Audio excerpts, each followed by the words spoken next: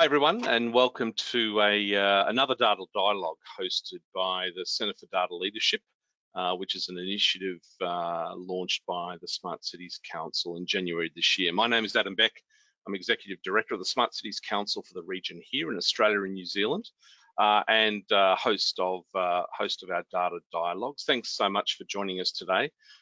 Just a little bit of housekeeping. You're all currently on mute. However, we do have the question chat box open and active, so please use that at any time. I'm joined today by some fantastic guests, two of which you can see in person, a third which is hiding behind the black screen. Unfortunately, we couldn't get Jess's webcam up and running, but all three of our guests are sort of mostly here.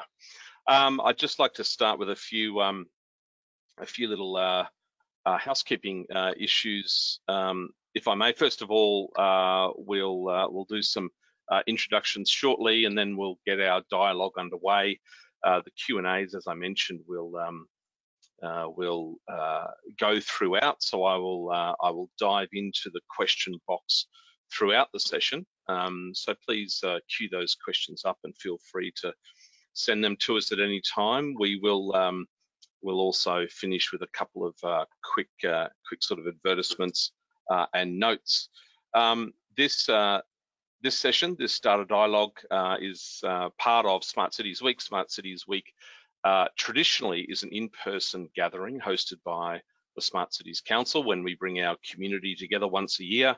It was penned in for August in Melbourne in person, but of course the world has changed somewhat. So what we did is we salvaged what we could from our program, and we sent some stuff into an online format, and we sort of put a couple of things on hold for next year when we can come back together in person. But encourage you all to head to the website to check out the program. It's more than 20 different online engagements scattered across 7 months, all very different and diverse with different purposes and outcomes. And this session today is part of our monthly Data Dialogue series. So every month, third Tuesday, every month, an hour and a half, we dive into a particular topic around the concept of data activation. Last month we had data exchanges. Today we're talking about data trusts. Next month we're going to be doing city analytics, and after that digital twins. So different ways by which we activate data and hopefully extract some value, and we can make better decisions from it. And that's really the theme that we're trying to advance, and that theme very much is sort of the mission and the core goal of the Centre for Data Leadership, which is to really make sure that we value our data, we love data, we use it, create value from it. But we do that, of course, in an appropriate way. And today, with more than any other topic, we'll certainly be touching on ways in which we use data for what purposes. No doubt we'll probably touch on equity and ethics and a few other bits and pieces. So very much looking forward to this this topic today, and it's a bit of a personal interest of mine, the concept of the data trust, and particularly civic data trusts. So without further delay, as I mentioned, we do have 3 guests. You can see 2 of them. Jess is here by voice. Our guests come from various different sort of parts of the world, but as I sort of reflected on the briefing note I sent them all of them very much coming together with a common thread around data and sharing and equity and better outcomes for communities and our cities. We've got Amy Whitcroft, who's coming to us from New Zealand, founder of Data4D. If that's not enough, Amy also hangs out as a counsellor with Internet NZ. She's an advisory board member of Open Data Charter. She's also a co-founder and partner of GovWorks New Zealand. So no shortage of everything data there. Thanks, Amy, so much for joining us. We also have Dorothee Beljovic from Lend Lease. somewhat new to the role. I don't know if 7-8 months is sort of still considered new, but very much an exciting role there, and somewhat of a new role that I'm sure she'll talk about, Head of Data Science Practice at Lendlease. Before that, nothing less than sort of a decade or so at the Reserve Bank of Australia, a little bit of time academia, Westpac. I won't go any further than that, but a stellar career so far when it comes to data and value and platforms and all good things data science. And Jessica Christensen Franks, our mystery person in the spare box there today. Jess is there. Hi, Jess. Can you say hi to us? Hi. Hi. Oh, you've got an echo going on there, Jess. I'm on my computer now too, so oh, you are in a moment. Fantastic. Thanks so much for joining us. So Jess does exist. She is online, and she is co-founder and CEO of Neighbourlytics. Hi. Oh, and she is here in person. Thank you so much, Jess. A landscape architect by trade, and very much spent the last couple of decades around shaping places and neighbourhoods and communities, and now very much in the world of looking at data-driven sort of community development, social well-being and equity and prosperity. Jess, I've still got an echo coming through on one of your devices. Okay, let's see if that's better. Excellent, that sounds great. Thanks so much to our three guests who are all here in person now.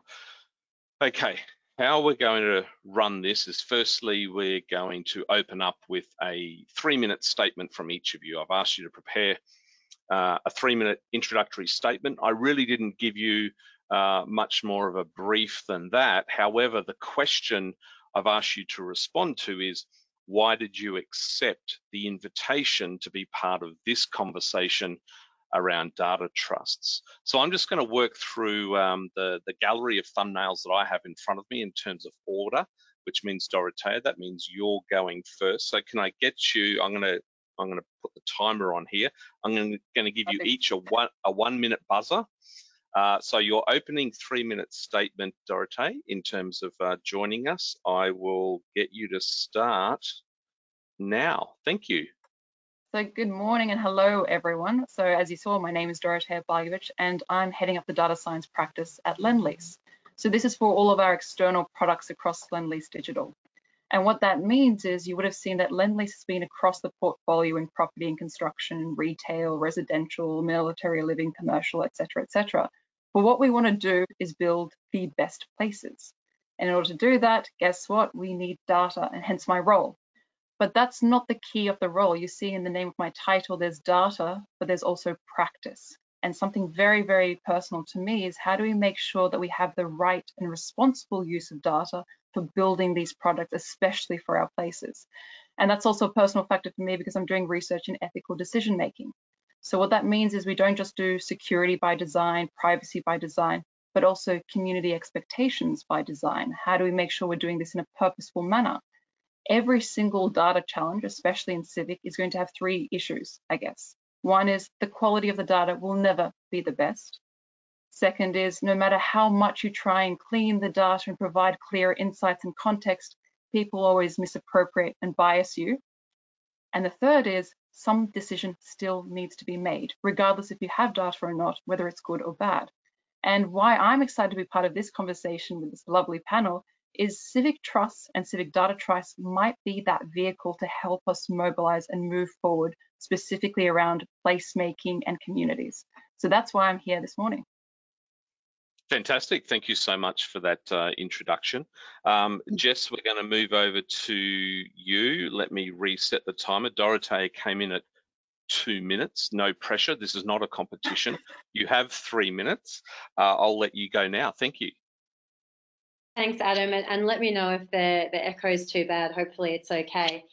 So great. So my background, as you might have been able to tell by me not being able to get my webcam to start this morning, is not technical at all. and now here I am as co-founder of Neighbourlytics. So we're a very fast-growing data analytics startup based out in Melbourne. We've been going for about 2 to 3 years now. But my background and sort of why I think I'm here in this kind of conversation now is, very untechnical, from landscape architecture and urban design. And really I spent a career of nearly 2 decades thinking about how to make better cities. And I became a landscape architect because I'm fascinated by community. I grew up living all over the world as a military kid. And so I'm not from anywhere, but I felt very connected to the communities that I was fortunate enough to be part of. So it was very foreign to me when I became a practitioner in my 20s, and there was this notion that you have to be from somewhere and grow up somewhere to be part of that community, whereas that's not actually how the world works. So my city making career was down this path of how can I better understand cities? And so I've been much more interested in social planning and economic forces really than the design aspect of urban design, much to my the frustration of my urban design bosses across the years. And really for me, data is just a tool to help me understand those things. And so I'm not an expert in data from the academic sense, or even understanding the right language to use around it, but I am a product of the new world that we find ourselves in right now, where data and technology is so accessible, and now people like me can come at solving the problems we've been trying to solve through our careers in this very, very new way. And that's what really excites me about the idea of data trust, is because it's another way of thinking about data accessibility and putting it into the hands of people that are just trying to solve really interesting problems. And there's a lot of things we can talk about today, but I'm very passionate about data as a tool to see the unseen. You can now see things that weren't seeable before. We measure social life of neighbourhoods, and there wasn't a way to measure that until we started tracking Strava and Facebook and Instagram and Eventbrite, and we're looking at these ebbs and flows of neighbourhoods. And it's very empowering for practitioners, it's very empowering for communities, but also data is a great equaliser, and I hope we have that conversation today, that it's not just for experts. We can actually make it accessible to everyone and really create this equal playing field to make great decisions. Excellent. Jess, thank you so much for that. Let me reset the clock.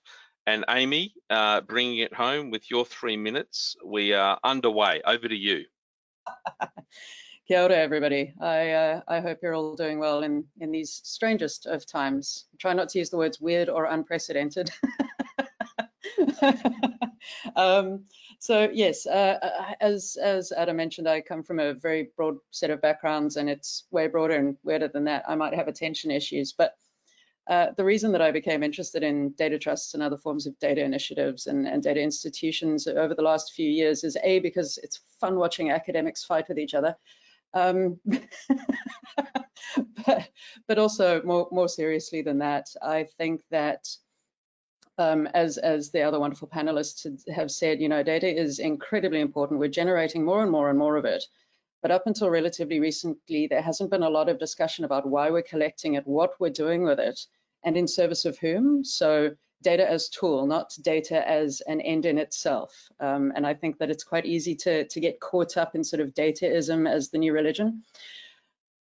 But we've also seen a number of organizations and governments basically use data against people, or use it in ways that I don't think serve the best interests of us as human beings and as communities, incredibly importantly. Now, I also come from I've moved around a lot. So yes, place is fascinating for me, and I've learned to care about it hugely, but I've never had a strong feeling for it. But nonetheless, it should be in service of our communities, whether that's geographic communities or not. And a lot of that, and another reason I'm excited about data trusts is it has the potential to be truly multidisciplinary and multi-stakeholder in a way that I haven't seen a lot of conversation. So bringing together governments, local and central, bringing together the private sector, bringing in citizen engagement as well, and NGOs, and really starting to get everybody thinking about what does governance look like. To some extent, the tech is somewhat solved in some ways in terms of the platforms one can use. But what does it mean? Like, how do we give people control of our data as opposed to ownership of our data? And I think data trusts are a way to elevate that discussion and get it a lot more interesting, but a lot kinder. And I think we've lacked kindness with data over time. Why did I join this? I've known Adam for years. It's awesome. I love what the Smart Cities Council and CFDL are doing. I think it's really, really, really important. And all of this will be in service of digital twins and their less nerdy cousins, smart cities, as we try to steer things, I think, on a kinder and better path. And we've started to see what that could look like with COVID, but we stand at a bit of a knife edge at the moment. Thanks, Amy, and thanks, team, for those introductions. Amy, I'm coming straight back to you to start with, if that's okay. You've certainly been sort of neck deep in the open data world for quite some time. That's a deep passion of yours. Can we just start with sort of some of these data trust fundamentals and sort of let's break down this definition. We've been using the words sort of data trust and civic data trust interchangeably in sort of the first 20 minutes of this conversation. We'll sort of slowly clean that up. Let's just start with sort of data trusts, sort of open data. Amy, break down for us similarities, differences. Is it all the same in your mind, knowing both of these beasts quite well? How would you sort of, sort of bring some delineation to these concepts? I would say the core thing around data trusts, and I mentioned this very briefly in my earlier statement, is the idea of data ownership versus data control. Data ownership is still something that people talk about a lot. I own my data, what do I do with it? And I think that data trusts are a way to talk more about data control. I may not, it gets really complicated and super fun and academics fight about it, but I think having control over the data that's about us and about our spaces and having a say in what happens with that data and who does what with it and the decisions that come out of that. I think that's what data trusts are. They're a means for either opening data. Interestingly enough, they normally are spoken about as a means for sharing data. Now, when I say that, yes, you could argue, well, open data is a subset of shared data, but it confuses the hell out of everybody. So for the purposes of this discussion, when I say shared data, I mean data shared between organizations, but not necessarily opened up. Once you open data, you can't really set in place who does what with it. So they all interact really, really, really strongly with each other. The delineations aren't clear, and I'm not sure they ever could be, because there are always going to be, and there should be these messy, permeable barriers between how we're thinking about it and what we're doing. But the great thing about data trust is because this is so new, there's still so much space for us all to define what that means, rather than having that definition taken away from us, which we've seen with Toronto.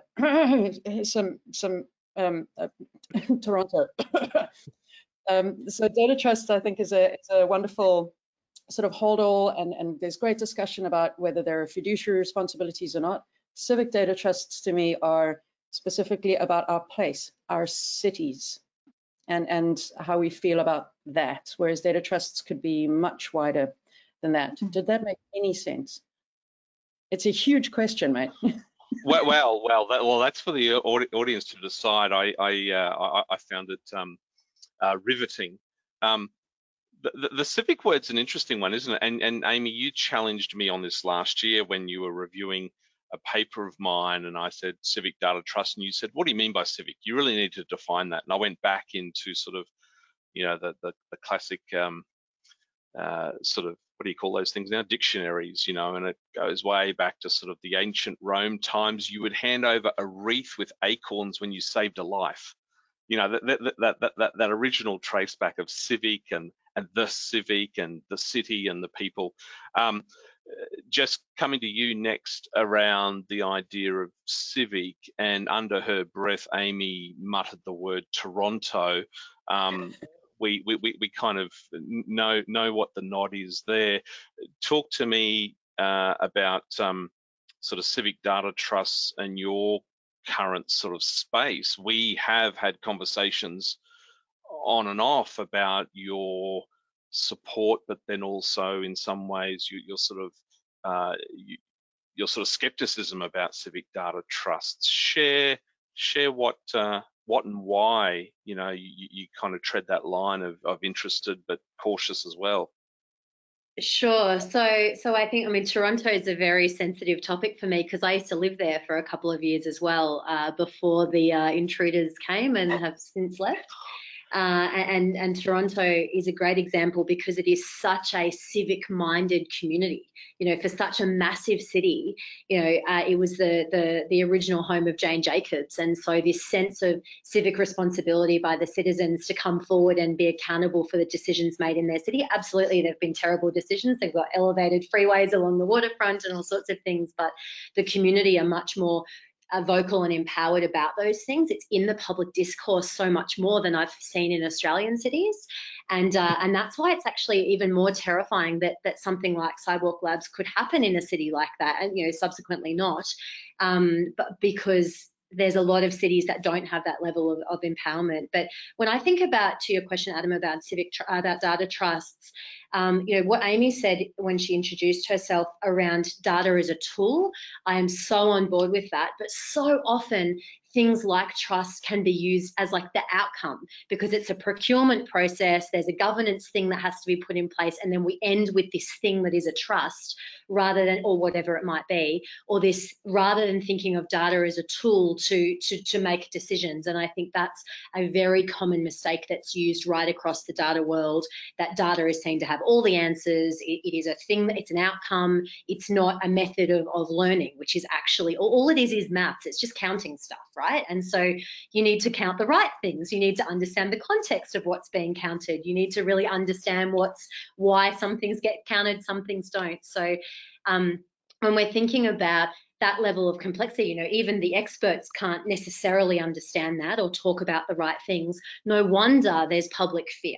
Like, no wonder people are worried about the way that their data is used. And I want to see us, I had a glimmer of hope when the Cambridge Analytica fiasco happened, that we would see a much more sophisticated public discussion around what public and private means in the online world. We saw that happen, you know, over the last few decades, and indeed longer than that, in the real world, where like shopping centres became privatised public space, and this sort of discomfort that they can't act private when in fact they have a public function, and different countries have dealt with that differently. And I think we need to be having the same level of sophisticated conversation about data and about online life in that way. Some things are expected to be private forever, and there is no one reasonably would think that that is something that is public. But actually the reverse is true too. There are some things that we do online that we do expect that they are public. And I want to see that kind of conversation happen when we're thinking about sharing data. Ask people, let the citizens, they're better educated than many of the bureaucrats I work with, that when it comes to technology, I want those kinds of conversations to be had publicly. And then if a data trust is the right tool, great, let's do that. But I think we haven't had the right kind of conversation yet. Agreed. Dorothea, can I ask you, you work for one of the world's largest community shapers, physically shaping the physical form of place, and therefore, you know, how we experience life in a lot of ways. That's a pretty big responsibility. Sort of two questions off the back of Amy and Jessica's comments there. Can I sneak in the first one? Why did you go to Lendlease? You're at the Reserve Bank of Australia for a decade. Tell me why you went to work for a city builder. And then secondly, you know, ease into a bit of a response and contribution to this last dialogue, if I can. Sure. So the primary reason actually I went to work for the Reserve Bank was because I wanted to give back to the Australian people. Where do you have an organisation that actually has its own act, and within the act of the Reserve Bank it actually says it needs to make sure that there is employment for all of the Australian people? That's something extraordinarily profound. So everything that you do internally has something for your community, not just at a local perspective, but at a state and federal. So you can imagine that was a huge battle to try and go back into the private sector. And the reason was actually, we call him the Dus. He was the founding father of Lendlease. He was talking about the triple bottom line in the 1970s.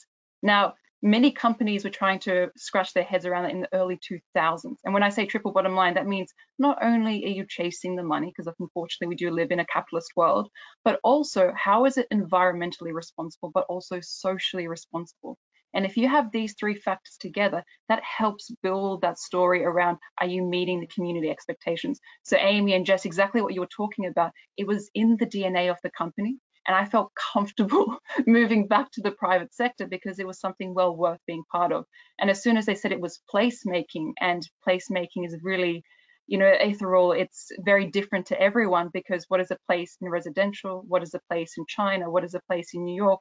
It's very, very different. So that means you would have access to so much different data, so many different community expectations, and it's actually really giving back once again. We're just really a tool to help having something a little bit more permanent in nature in the future. So that's why I made the shift. So my integrity is still intact. I hope all of my government friends can still say so as much as possible. But I think that's also in part why I bring a fresh lens, potentially, to say what is it that we can do from a government lens and make sure we have that a bit more permanently based also in private sector, because everything we do should be triple bottom line at the end of the day. Now, the other half of the question, which I hope I've answered the first part, I kind of want to touch a little bit about basically two definitions, if I may. So Jess, you were talking about we need to have, I guess, a clear understanding of why we're using the data and why, you know, data trust might be the right vehicle. And I really think that's the case. So if I can give a bit of it, because I'm a technologist at heart, if everyone remembers blockchain, everyone got super excited. They thought it was the silver bullet for anything and everything. And quickly people got disappointed because they just tried to shove this in any possible means. But actually, simplistically, there was 3 principles for blockchain that you should be able to use it. 1, it's distributed. 2, it's a database. And 3, it should be a ledger system. That's it.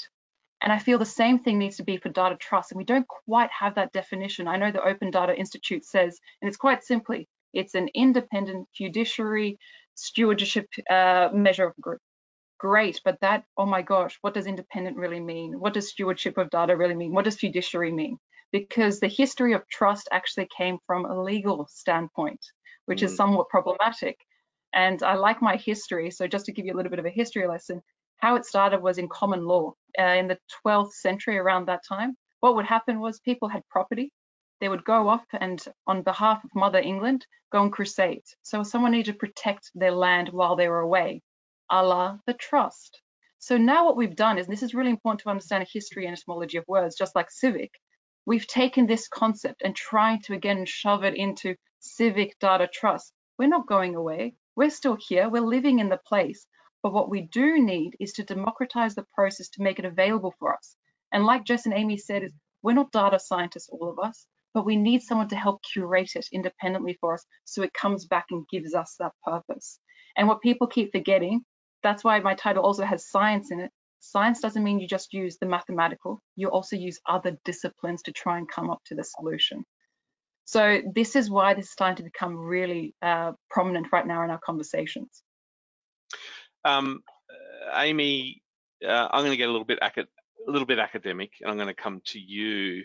You know, when I Google civic data trust, the first sort of, you know, above the fold is sort of 3 articles by you, the ODI pilots, a couple of academic articles, something I wrote last year about something.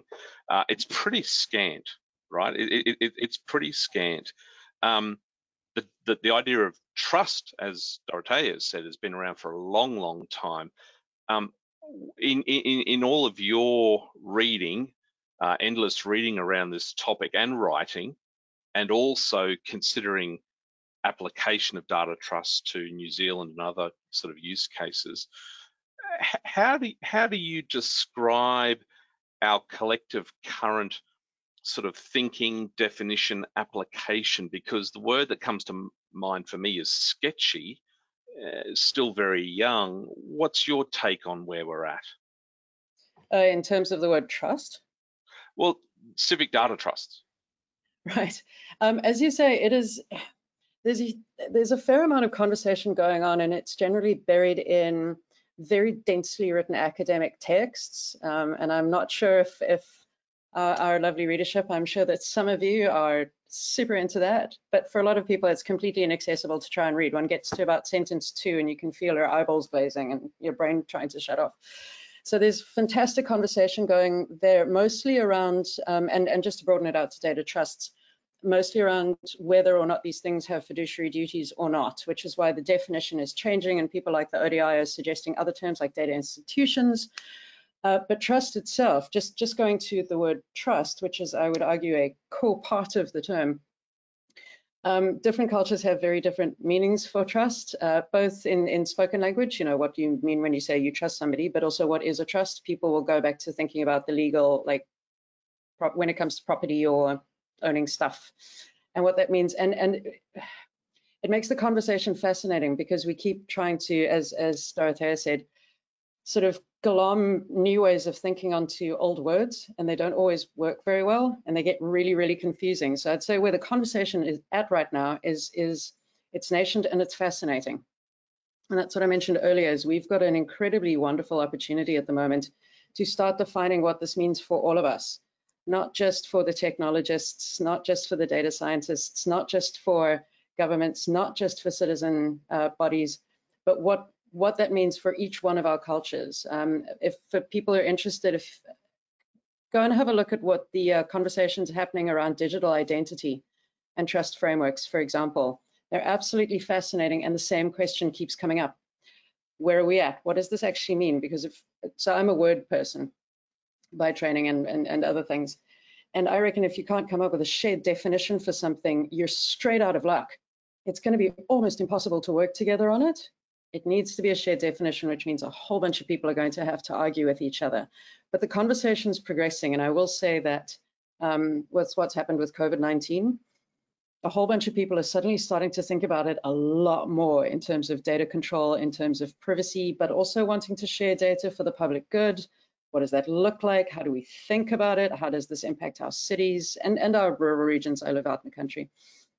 What does all of this mean for us? Most, I think, people want desperately to contribute, but want to be safe as well as they do so. We want to try and keep the bad actors as, you're never going to get rid of them, right? But we want to try and marginalize the bad actors and prioritize the good actors. How do we do that? Nobody's entirely sure. But the fact that we're having these really strenuous conversations, I think, is important. I want to see them a lot more out in the public domain, though. To some extent, it's still a bunch of wonderful multidisciplinary nodes arguing about it, but we need to elevate that conversation and broaden and democratize that conversation.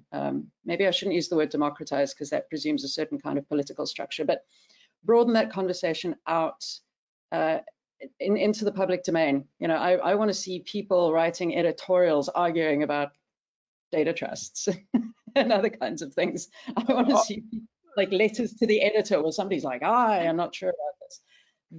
That would show me that we've got the level of engagement where I think we could start trusting that we have an ability to get to answers that don't marginalize a whole bunch of people, because at the core of it, I think data trusts could help to unmarginalize a whole bunch of people who are generally left out of the conversation.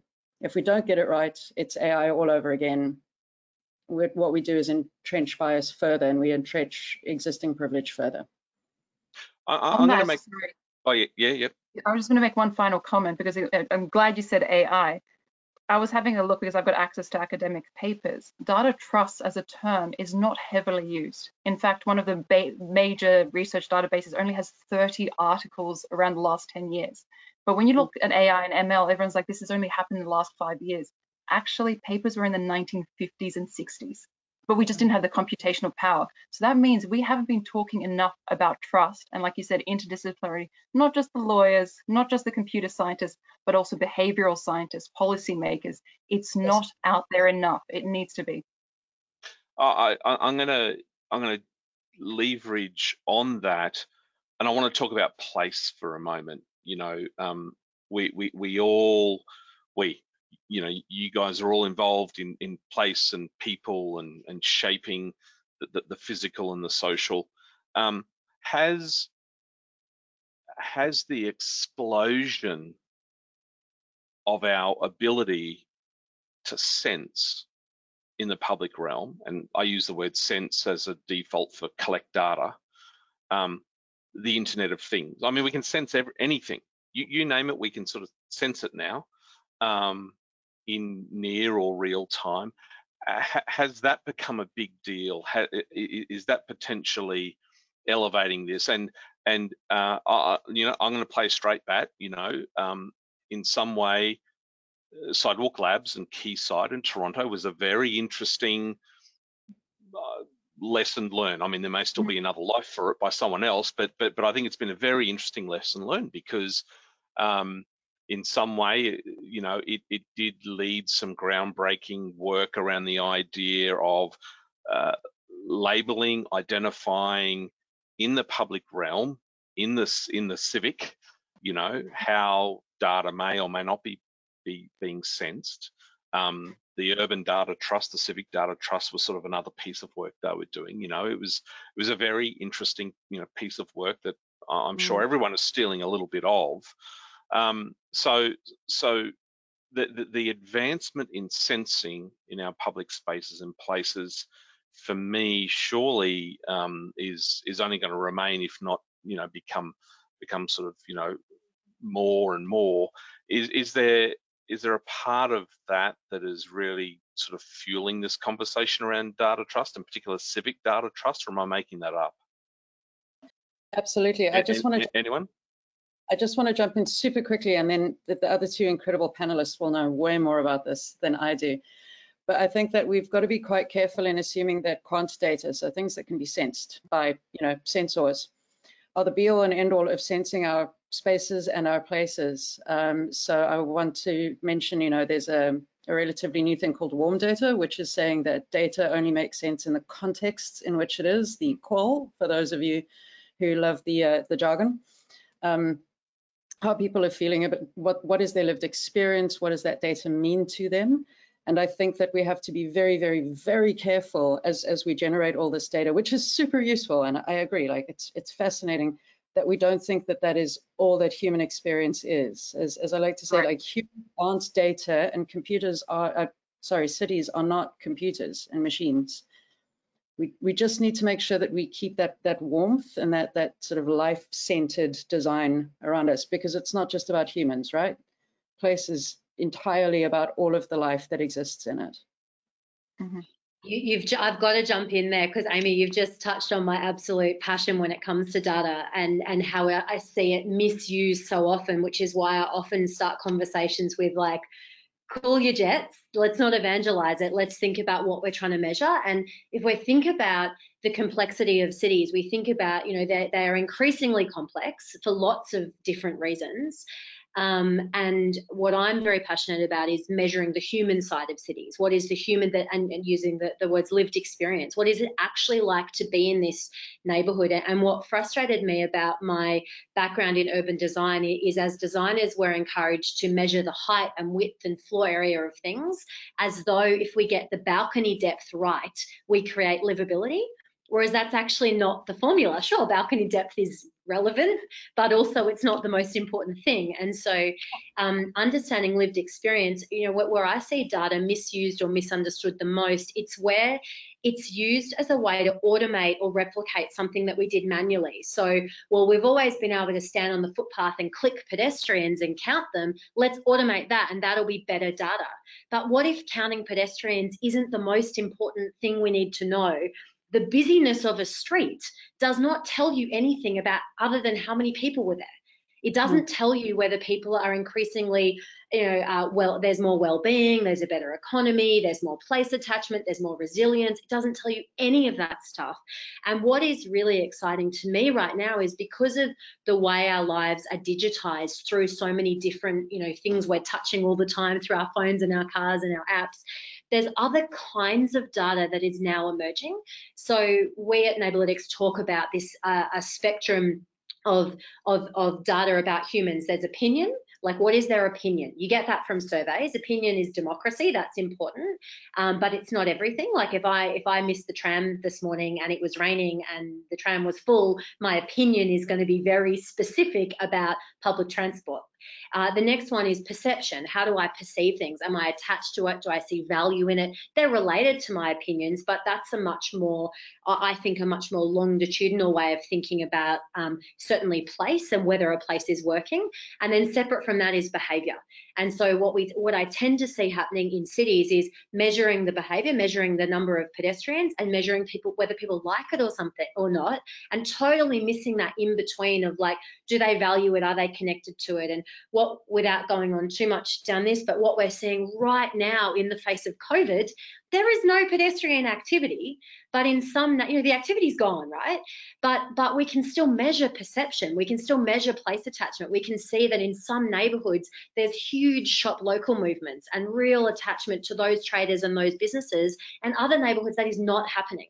And if all you're looking at is pedestrian counts, you're going to miss that whole lived experience of those places. Now we're really starting to see the gaps in our knowledge and data and thinking because of this extreme situation where we're in globally. Okay, I've neglected the audience question box here, so I'm going to throw a couple in just to keep the conversation diverse. We've got a question here from Gregory. Where does the panel think the individual citizen sits when it comes to integrating public and private of development, urban built environment? I think the summary there is, where do we think the citizen sits on this? I feel like that's a Jess question. I love talking about this. I'll try not to go on a rant, so Adam, cut me off if I talk for too long, but I think the citizen will have a very important opinion on this. And if we look back at real world examples of this, and I just mean not online examples or ways technology has changed the shifting boundary of public-private. An anecdote that I think about a lot is when satellite imaging became normal. And so there was a time where you could not see into anybody's backyard no matter what. And then Google released satellite imagery, and all of a sudden local authorities can see illegal swimming pools, illegal decks into people's backyards, let alone now the resolution is so high you could see someone sunbaking without clothes on if you wanted to. But when it first started, that didn't happen. This is a family show, Jess. This is a family show. And so what was interesting at the time, I worked for Brisbane City Council at the time, and I recall this very public discussion about that your backyard is private. It has always been private, and is not appropriate for a local government to be able to now give you a fine just because there's this like satellite that can now take a photo. And it was discussed and sort of agreed. I just remember it happening through the newspapers, through mainstream media. I'm not sure what was happening, inside council organisation, but there was this understanding that now satellite imagery was the new norm, and it would be expected that it is now public. You can see into your backyard, anyone can look. It's now public, and so they had an amnesty, you can get a fine for having your illegal swimming pool in your backyard. And I think the public had to like bat that out themselves, and I want to see that happening around data, that recognizing that the environment is changing. It will continue to change for the better as well. And what does that actually mean when we think of citizens' expectations in that? Okay, I'm not saying we've gone off track, but I want to go a little bit deeper into civic data trust, right? Let's do a hypothetical. Let's set one up. I'm gonna bounce off you, Dorothea. I mean, sure. Lend-Lease as a planner, a master planner, a developer, an investor, you manage assets in communities. Let me sort of start high level and then come in. First one is, do you see a day where a developer, who often does a lot of focus group work, community engagement work, putting draft things online, get your feedback, all that usual community engagement sort of stuff, theatre stuff. Do you see kind of the establishment of like formal structures that include the developer, the city, the local chamber of commerce, local community groups and residents, and there's a formal coming together, there's documents signed, you're registering the non-for-profit, you're the, Strawberry Hills Community Data Trust. Do you see that happening? In short, yes, and 100%. And in fact, Lend-Lease has already started with a single purpose, with digital twins. So we're already working with the government, and that's already been, you can read the articles around this, where we're providing, anonymized domain knowledge data from Lend-Lease, but also publicly available data, for instance, in Barangaroo, to enable all of the fire workers for easy access, safe access, and the purpose there is to ensure safety of people of Barangaroo. So therefore, everyone understands, why am I collecting XYZ data? So in the case of the Brisbane City Council, it was not very clear why they were collecting satellite images. Oh, it was to ping us later on. If you told the residents early on, you would have got a massive onslaught of people saying no. But because this, I'm not saying this is a data trust by any means, but this has been a partnership with data sharing agreements, but this is a start, it's a specific purpose. Safety in the local community, specifically for our first priority, members of society to get in there. So very, very clear. So once we do that, then we start building on top of it and continuing from there. One thing that continues to frustrate me and a lot of people, I guess, in Australia is the fact that, domestic violence, the police force, the not-for-profit, community and family centres can't share data.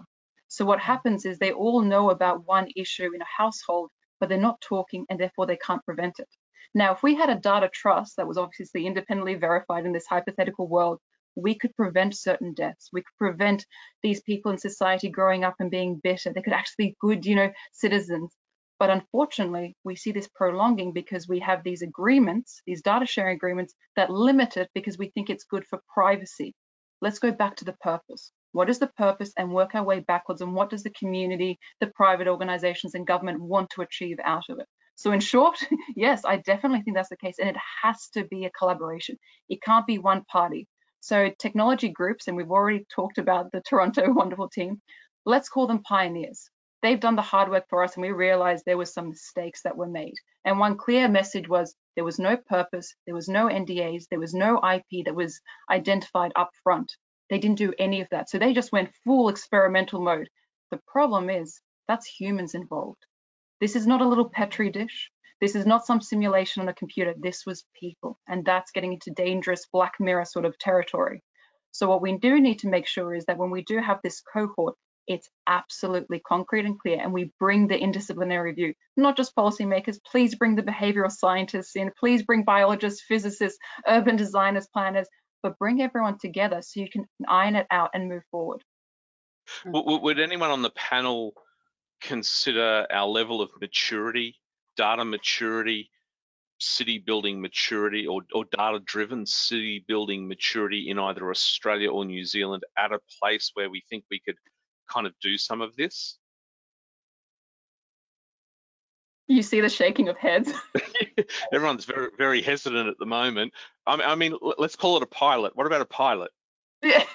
Yes, Amy? Can I say, and I use this quotation all of the time, I should have it tattooed on my forehead. The future's here, it's just unevenly distributed. Thank you, William Gibson. So I would say that the answer to that is, it depends. It depends on the exact city, it depends on the exact use case. Yeah, also I just wanted to very quickly go back to a couple of things that two of the other panelists have mentioned. What we're talking here is about developing new norms. Norms are fascinating for people who like to study them, which is often behavioral scientists, but feel free, peeps, it's awesome. Because they help us define how we live in whatever society size that we're in. So we're developing those new norms, and as our data and our tech gets better, I mean, it started with pens. This is technology. Things have changed, and we need to keep dealing with that. Something that I've been thinking about for the last couple of years as well is, for example, if one moves into a new place, what would it be like if a city or a town or a place had like a terms and conditions? Now, not a 60-page document of 0.6 type written in hardcore legalese to make damn sure that you miss everything and they bury the lead halfway through. This is a lot of telco contracts. But what if there was a T&C written in plain English that says, hey, this is how this neighborhood works. For example, we've got surveillance cameras everywhere. Hey, it lets people know that this is operating, so you can make some informed decisions about whether or not you want to operate there or not. The next thing along could be also showing people the data trust and saying, you do have a lot more control over what happens than you might have thought. This is the way our neighbor operates. These are the T&Cs, but it's not in Facebook opt-in or opt-out. It's you can opt sideways. For example, you can opt 3 out of 20. And that's, I think, where data trust and civic data trust could come in incredibly useful as well. It's giving agency back to citizens. So it's not what's done to us and at us, it's what is done with us and for us. So if one of the, yeah, okay.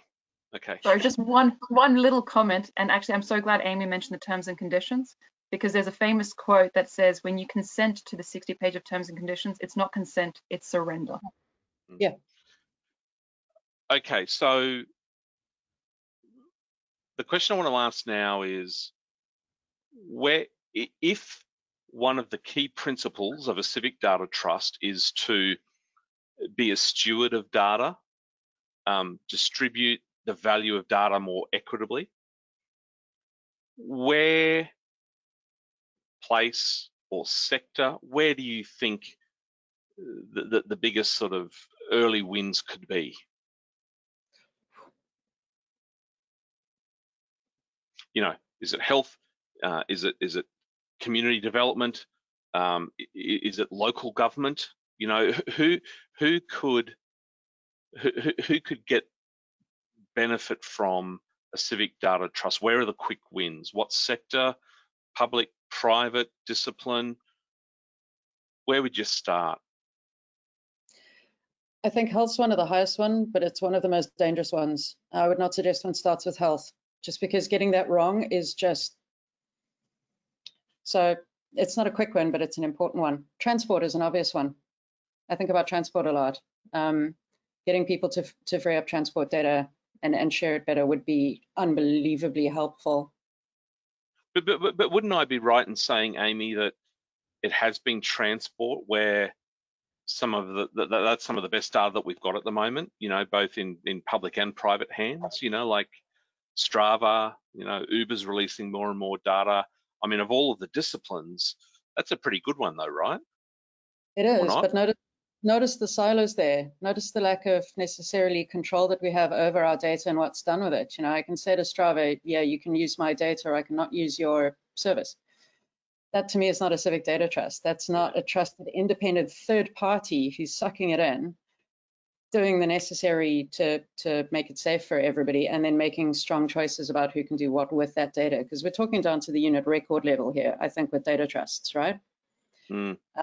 And also I just think about transport a lot, but how we move around, I think it's also less risky than health. I think health will always be the huge, like the massive one, and ties into well-being and ties into everything else. But I'll shut up now because I'm super curious about what everyone else has to say. Yeah, I was just Jess going or to say, Dorothea? Yep. I was going to say New South Wales. I can't talk for the other states because I don't know them so well. I reside in New South Wales. They do have to, and I think it was enforced by the federal government, to have a 10-year plan. And in the 10-year plan, there was going to be operational metrics. And that's a great start. So what of those metrics do you want to actually showcase back to the citizens? Some of them actually, in fact, talk about homelessness, employment rates. So how great would it be, and this is going to be how I answer the question, for every single local council to build their own little mini trust based on the high priority of those particular metrics? You've already got that in New South Wales, every single one of you, whether it be in regional or city or urban areas. So you've got the figure of what the purpose is. Now let's figure out what you want to do, presenting it back and sharing it with the citizens and what they're happy with. Because guess what? Unfortunately, for every single city and local council, it's a different priority. Maybe it's not homelessness in your area. Maybe it's about affordable housing, which could then relate back to homelessness. Maybe it's also the fact that, for instance, there's not enough hospital beds. Is it because there's not enough doctors working on weekends and therefore patients can't go and get, you know, the outpatient cycle? So what is it specific that is the burning platform in your area? And yes, maybe health is a little bit tricky. Unfortunately, there is quite a lot of privacy legislation there, but start small. Like we talked about, there is not enough experiments, safe experiments, that is happening on data trust to actually start building this wonderful body of knowledge.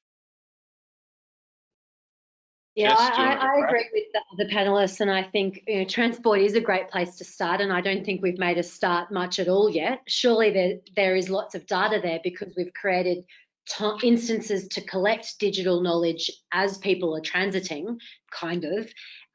except you don't have to tap off any public transport in Melbourne anymore. So who knows where people got off the tram. And also the siloing, or, to use Amy's word, of that data, it's almost impossible to match those data sets together and create something coherent, even if you could get your hands on MyKey data in Melbourne. So those data sets, it's such a missed opportunity because they're not created with analysis and sharing in mind. It's so the reason at Neighbourlytics we collect right from the source of Google Maps and other things like that is because nobody else has touched it and aggregated it before we get it. If we try to bring in census data or anything that's already been pre-aggregated by another user, we just can't match it together anymore because there's so many technical mistakes made to that data by others that we have no visibility on, and we cannot trust that the analytics that come out of it if other people have sort of mashed it together. And that's the big problem with transit data at the moment, is when it does come out, it's already pre-computed by others and then is virtually unusable for anything creative. Jess, you go, Amy. Yep, you go. I just wanted to add on to this because I was thinking about it, and we're very much talking about unit records, so individual humans. But of course, that is far from the only purpose for things like civic data trusts.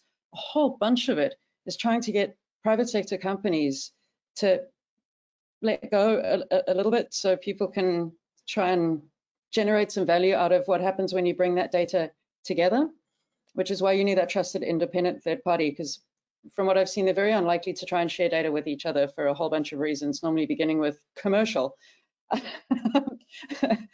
And sharing with government. So if one's thinking about, as we've spoken about, smart cities, although I'm glad to see that, or interested to see that the smart cities term is starting to change, and digital twins is what are the things that people really care about in cities, right? So it's health related stuff, it's pollution stuff, it's energy stuff, it is transport stuff, it is urban planning stuff, all of which contributes to both our climate change and what our noise pollution and air pollution and all of that is like, and our livability, our wellness. Like, do we like moving around this place, or do we get in our cars and go from office to home? Do we have a vibrant shopping community, and we live on top of our shops and restaurants, or do we have different sectors? And every city does this differently. But with some of this data, and as we get better at sharing it and finding ways to share it equitably and ethically amongst ourselves, we can also start to have conversations about things like zoning, about things like infrastructure spend. And I think that makes, it sounds terribly dull, but it's fascinating and it's incredibly important to the cities that we build over the next 30 years. I mean, look at what happened with cars, right? A few decades ago, cars were the newfangled thing, and we built cities for cars and we stopped building them for people. And now we're lumbered with this infrastructure for potentially the next 100 years, and it's already been killing us. So what do we do about this? And I think that data trusts are a way to bring all of that data together from all of these disparate sources in a way where everybody has a very high trust, like it's a very high trust feeling to it, because emotions are really important to humans, and everyone's generating value, and the value prop is really clear. We share this, so we all benefit. So I want to. Can I? Yes. I'll be quick. That colloquial trust between people is so important here, because so often the best partnerships or collaboration concepts can be derailed by the perception of a risk, not even an actual risk.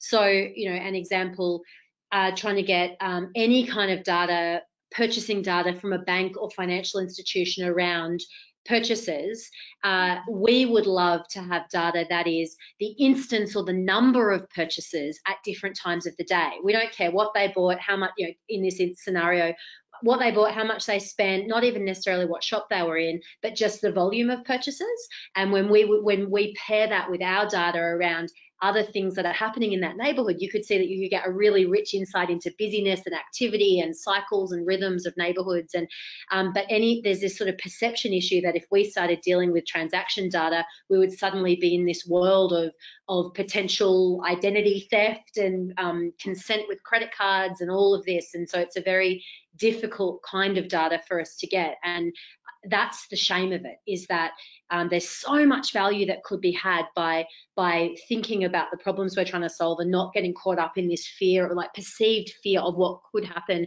if the newspaper finds out credit card data was used by the local government, for example. I want to talk about the value of data for a moment, if I can, because there's a couple of concepts here that a civic data trust, you know, will sort of share data more equally, okay, or the value of that data will be kind of dispersed equally. That's sort of one of the concepts of a civic data trust. So the value of data is an interesting one.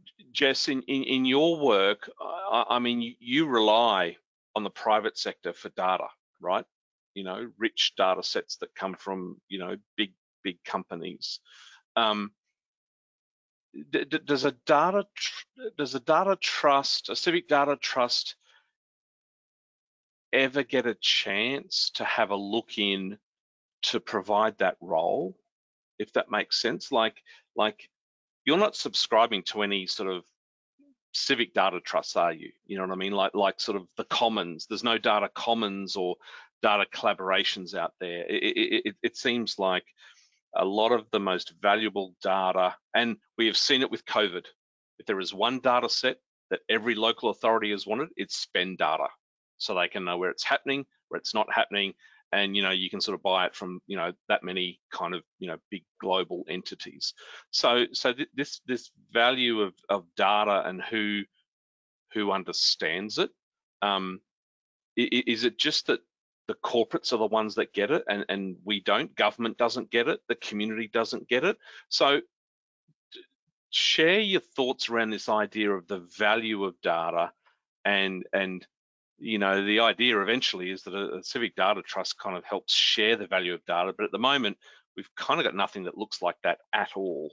Am I being dramatic? No, not at all. I mean, I would say data doesn't have value, analytics have value.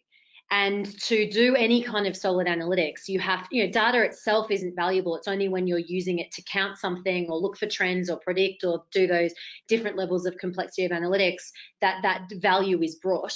And analytics cannot be done without a solid understanding of the data pipeline and how that data was created, why it was created, what the edge cases are going to be. And at the moment in Australia, we would love to get data from a civic data trust. That would be a preference, because, you know, if it worked out the way I would hope it does, we would have a lot more transparency around why the data was created, who created it, and we would have many, many different sources to pull together from to truth, and the analytics would be more robust in that way. At the moment, commercial private sector providers are the only option we have, because we can get back to the source of when the data was actually created without that computation problem of other people having pre-aggregated it. And that's the challenge that we have when we access, you know, the ABS census data, is that we can't cut the neighbourhoods up the way we need to.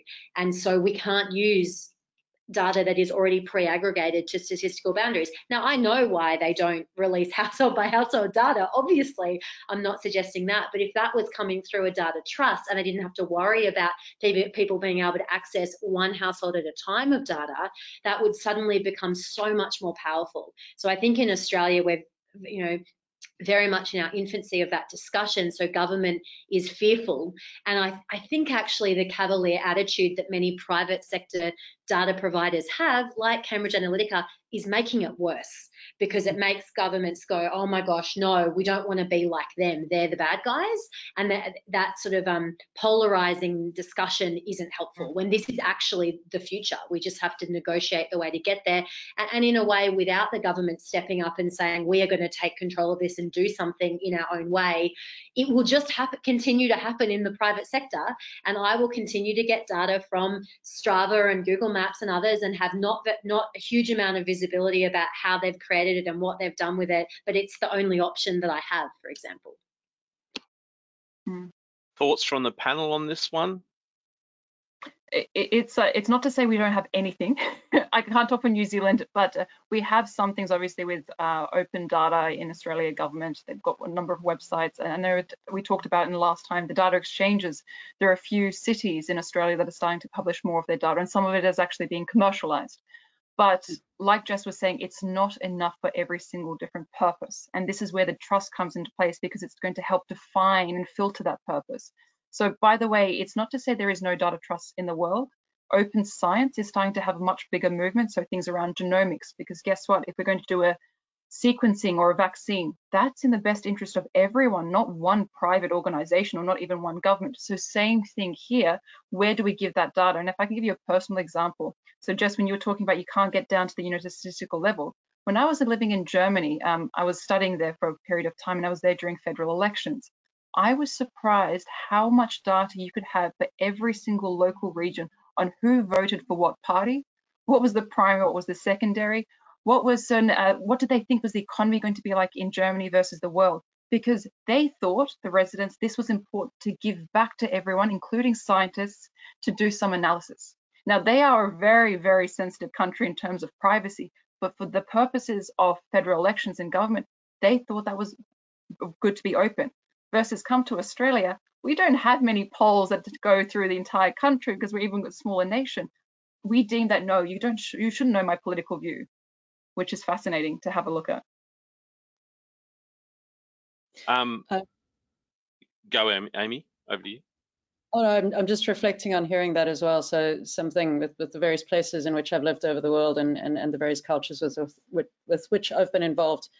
I think a lot of that has to do with whether the cultures are high trust or low trust. And the interesting thing is that high trust and low trust cultures don't necessarily map onto standard liberal or conservative or democratic or not democratic, not even slightly. And if one assumes that, one is generally wrong. But high trust cultures where people trust each other, like on a personal and societal basis, where there is a strong sense of community, of place, I think are generally more comfortable with sharing stuff and opening stuff. But they're also willing to get into drop-down, drag-out fights with each other, which is how they ended up with high trust, because they're willing to have these really complex, difficult discussions with each other. Whereas low trust cultures are often a bit more, I think, conflict averse, and they're not very comfortable with it, and therefore they don't really trust anybody, and stuff starts to get all about risk aversion and compliance, as opposed to, it's the more reactive, as opposed to what is the best thing that we could do with this? And let's get into a staunch conversation about that. It's really, really watching the mix on it. I'm going to turn to the question box for a moment. Let's clear some of these as we sort of slowly ease into the sort of the end point here. How are data trusts expected to be funded by taxpayers, by donations? I mean, it's a great question, and of course, we're in a nation here in Australia where we expect government to pay for everything, but the whole idea of the civic data trust is that we're kind of all in on it. Does anyone want to take a stab at that? Who funds the data trust? It's a great That's question. Actually it's a fantastic question, and if we can solve that, that means we can also solve who do we trust at the end of the day. Because if we had only one party, then it would be seen that they are biasing or potentially monopolizing the direction of the trust. So if it was only government, then all of a sudden we become antagonistic around the government. If it's a private entity, then you're saying, well, why are they funding it? Is it a university? Again, you think they're admirable in terms of their research purposes, but would they then be directing research for a certain reason? So it almost has to be, and again, we're going to be talking about purpose, whatever is the purpose, who are the right collaborators in that, and then who are the ones can then fund it in equiportion or relative portions there. It cannot be one entity, nor two really. It has to be the people that are going to be effectively benefiting from that. And ideally, I would love to see also a day that, even though we get this on our tax statements, where did our wonderful money go in terms of tax? Where is my data going? What products were made out of this? What artifacts, what insights, and how did that help me? So that really helps the transparency. Interesting. Okay, how this is going to work is one response per question. The first person to jump in to answer it can take it. So here's another really interesting one. So privacy exposure. I feel like with data, we're having a conversation around data trusts. Oh, that's relevant to privacy, right? well, hang on, that then it's you're pulling the thread of a jumper, and it just keeps going. Oh, but what about security? Oh, okay. Oh, well, what about governance? Oh, well, if you're going to talk about governance, you've got to talk about ethics. So does the data trust have a scope that kind of covers the entire spectrum, or what? Does anyone want to sort of approach that question? Yes, Amy. Yeah. Yes. Yeah. That's why they're, sorry to be glib, but yeah, and this is why they're so fascinating. I think we've all touched on those words. So we've touched on privacy, but again, it's not always about privacy. This isn't always going to be about personal information. And I think it's very easy to get sucked into that conversation as the only way that we look at this, but no, not necessarily. At the end of the day, no matter what anything else is, data trusts are all about governance. Like what you do with the data and how you get that to work. Now, when I say governance, I'm not talking about one of the classic definitions where, we talk about board as the governance, but I mean like how you actually govern the data. We haven't spoken a lot about security, possibly because none of us are hardcore security nerds, but security is a massive part of it as well. And that's, I think, where some of the tech issues may not be particularly well solved yet. Given that InfoSec is kind of a massive thing right now and made of sticky tape and glue sometimes. But yeah, it will touch on all of these things, which is why the more people involved in the conversations, and each data trust should be fit for purpose for exactly what it does, funded in the way that makes sense with the people involved that makes sense, with all of the governance and security and everything else provisions that make sense for that. I don't think we can or should have a one-size-fits-all model. I think that ends up in a very, very bad territory very, very quickly. It just makes everything much more complicated, and it takes longer to do it that way. Amy, your comment there around security, it's like if we were to redefine the hierarchy of data needs, security, is it? I trust that you'll secure it. I'll trust. Like, what's the front door here? Is it trust? You open the trust store, and then you've got privacy and security. It's kind of like, I think it's a positive feedback loop, mate. I think, if I see people, so one of the reasons that I don't use, for example, a well-known video conferencing set of software at the moment is I've watched what they've done over the years with it, and I have developed, well, my trust has plummeted, so I don't use it, because I watch what they've done with security. So I think it's going to depend enormously on the conversations that one has. There are also people where I don't need to go and check their InfoSec situation, because I trust that they should be doing this okay. We just need to keep having the conversation again and again and again with each other, and again, roping everybody into the discussion. The stuff is complex, but also depending on the data, security may be less of an issue. Privacy may be less of an issue. We don't know until we have the conversations. I've got a question here around, it goes back to participation and civic engagement. It's not easy. It's not going to be fixed with technology. What institutional structures will be needed to facilitate participation by citizens in discussions about data, not just the collection, but also the use?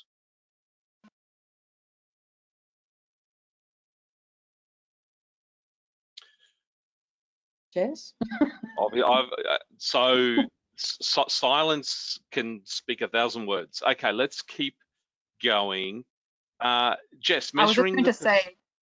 Yes. I was just going to say, we should have either government or certain institutions helping bring the equality in terms of data literacy. That has to happen, because not everyone uses even a computer at work. Not everyone understands why people are asking for their data, or even that their data is useful. So I was reading a CRC around the food bank in New South Wales, and what was lovely was they were actually saying they're not a data trust, but they're trying to be acting in such a way that we're going to help farmers understand why they need to collect data, what are the private entities that are also going to be using it, what purposes, to make it simple for them. So we need to have those structures. And again, if there's a purpose defined, we know what sort of organization and technology companies can help them, what urban designers and planners, what other measures, from not-for-profit can help be there. But that we do need to bring that equity up. And it can also be, one day, I would love to see in schools that people are going to be also educated around data. because we are now seeing, you know, mathematics, languages, etc., sciences. Data is a different discipline, and the reason is because it has unintended consequences in how it's being interpreted and what is the context behind the scenes of it. So yes, apologies for the philosophical answer for whoever asked. I hope it answers it or gives you some direction. And I can add to that too briefly, because I should have been able to answer it on the spot. We need to think about engagement with citizens on this like we do with engagement on other matters around investment by government in any way, not just to inform and placate them like we do now, but to actually use them as part of a discussion of scenarios and trade-offs and all those other, that level of sophistication with discussion. And that's not had at the moment because there's a fear about perceived risk and that you've got to be black and white about these things, where actually that's not the case. Correct. Okay. We're coming to the tail end, and I want to kind of do a little bit of summation here before I sort of wrap. So it seems like we're all sort of cheerleaders for the idea of data trust and civic data trusts. On paper, the theory, the principles, absolutely. We're still seeing a lot of the interest and activity a little bit kind of on the academic side in some theoretical papers, a couple of pilots in terms of civic data trust pilots, ODI late last year, good stuff. Everyone should go and have a look at that. I know there's collaboratives and commons in our region here, Australia and New Zealand, but we're yet to sort of Google and see Civic Data Trust Australia or New Zealand sort of in practice or in pilot. I could be wrong, I don't know. So we kind of want to do this thing, but we're not really at the moment.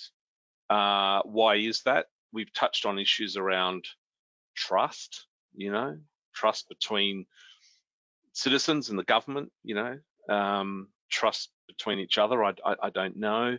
Our level of data literacy in some sectors, in some areas within the general community, you know, is sort of obviously an opportunity for improvement. I think the whole COVID-19 thing has been very interesting, whether people like it or believe it or not. Data has been a daily topic. You know, we've been using numbers, and you know, we've gone to the place in Australia of having the COVID Safe app. So we were sort of mainstreaming some of these concepts around data and gathering it and privacy and then using it. So my question back to the panel, what's sort of the breakthrough moment or opportunity? Or if we reconvene in 12 months' time and we're just going to be having the same conversation, is there a breakthrough opportunity that's kind of on the horizon here? Over to you guys. I really hope not. I do not want to be having the same conversation in 12 months' time. What I actually do hope is that everyone that's listening on this panel actually raises their hand and says, I've got a great purpose. I want to partner with you and you. Let's go for it right now. We've got the funding. We've got the motivation. Let's do it. And there's a purpose, obviously. Don't sit back. Let's try this. Let's experiment. Let's produce back for it. And don't wait for others. If you've got something, even if it's a pilot of 2-3 people, great. Let's start. I'd like to second that motion as well. I mean, this is something that I say a lot is hashtag, because, you know, millennial, but like hashtag better together.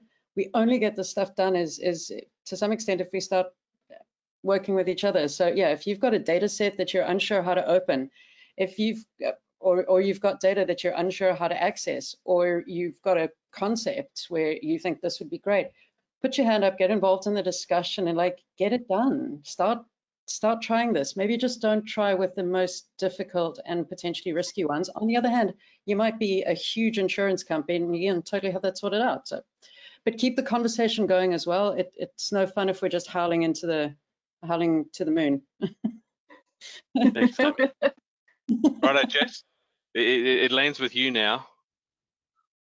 Yeah, I mean, I think I agree, of course, with the other panelists, and I think, you know, trying to start that health, for example, is an obvious place to start because there's such a need for that data, but that's the hardest place to start because that data is valuable at an individual level. But starting with other data types that are not valuable at an individual level or are valuable at a herd level, like transit and any kind of city metrics around energy use, stuff like that. No one cares house by house how much power is used, but actually at a street and suburb level, you can get some really fascinating research and insights out of that. But it's so much easier than we think it is, you know, and I think that's what I want to urge the listeners today about, is that the barriers to entry are all but gone, other than the perception and discussion. The technology is there to let this happen. We just need to have honest conversations around what is it we're trying to prevent, like what does privacy mean, and what are we trying to stop happening, and then what could the opportunities be, and have those conversations without fear, because the technology is ready to support this. That's not the barrier anymore. Well, thank you all three of my panelists for sharing those final comments and responding to that question. And on the topic of dialogue and continuing the conversation, we have our rolling monthly data dialogue series sort of planned out for the rest of the year. You can see coming up there on the screen, we've got building a city analytics capability next month. Open data lessons learned. The plan there, and Amy, this will be an interesting one, the plan there is in July to talk about lessons learned with open data, not how sort of great we have been or how we're doing it, but what have we learned from that. Digital twins for the city in August, shared data agreements in September. We might have to do one final one to see how this kind of all wraps up together, but jump on the Smart Cities Week website to register for those, scwaustralia.com. A few other things, our podcast, of course, the Smart Cities Chronicles, bunch of data stuff going on there. A few weeks ago, we launched for the digital twin nerds on the call, our digital twin hub for Australia and New Zealand. Head over and check that out, register and become part of the community. We do not sell any data for third-party benefit. Our Bounce Lab think tank is underway, looking at how an economic recovery can be digitally enabled and data-driven. There's some exciting stuff going on there. That is my last slide. All that I have to do now is, on behalf of the audience, Dorothée, Amy, Jessica, thanks so much for joining us today, sharing your views. I think we've given it a good go trying to unpack this civic data trust idea. It was a bit of a windy road, but it was interesting. I had fun. I hope the audience learned something as well. Encourage the audience to connect and follow the panelists, and hoping that everyone keeps well, stays safe, remains highly optimistic. The world is going to get really good day by day as things get back to normal, and wishing everyone a fantastic week. Thanks so much for joining us. Thank you. It's been an honor. Bye-bye.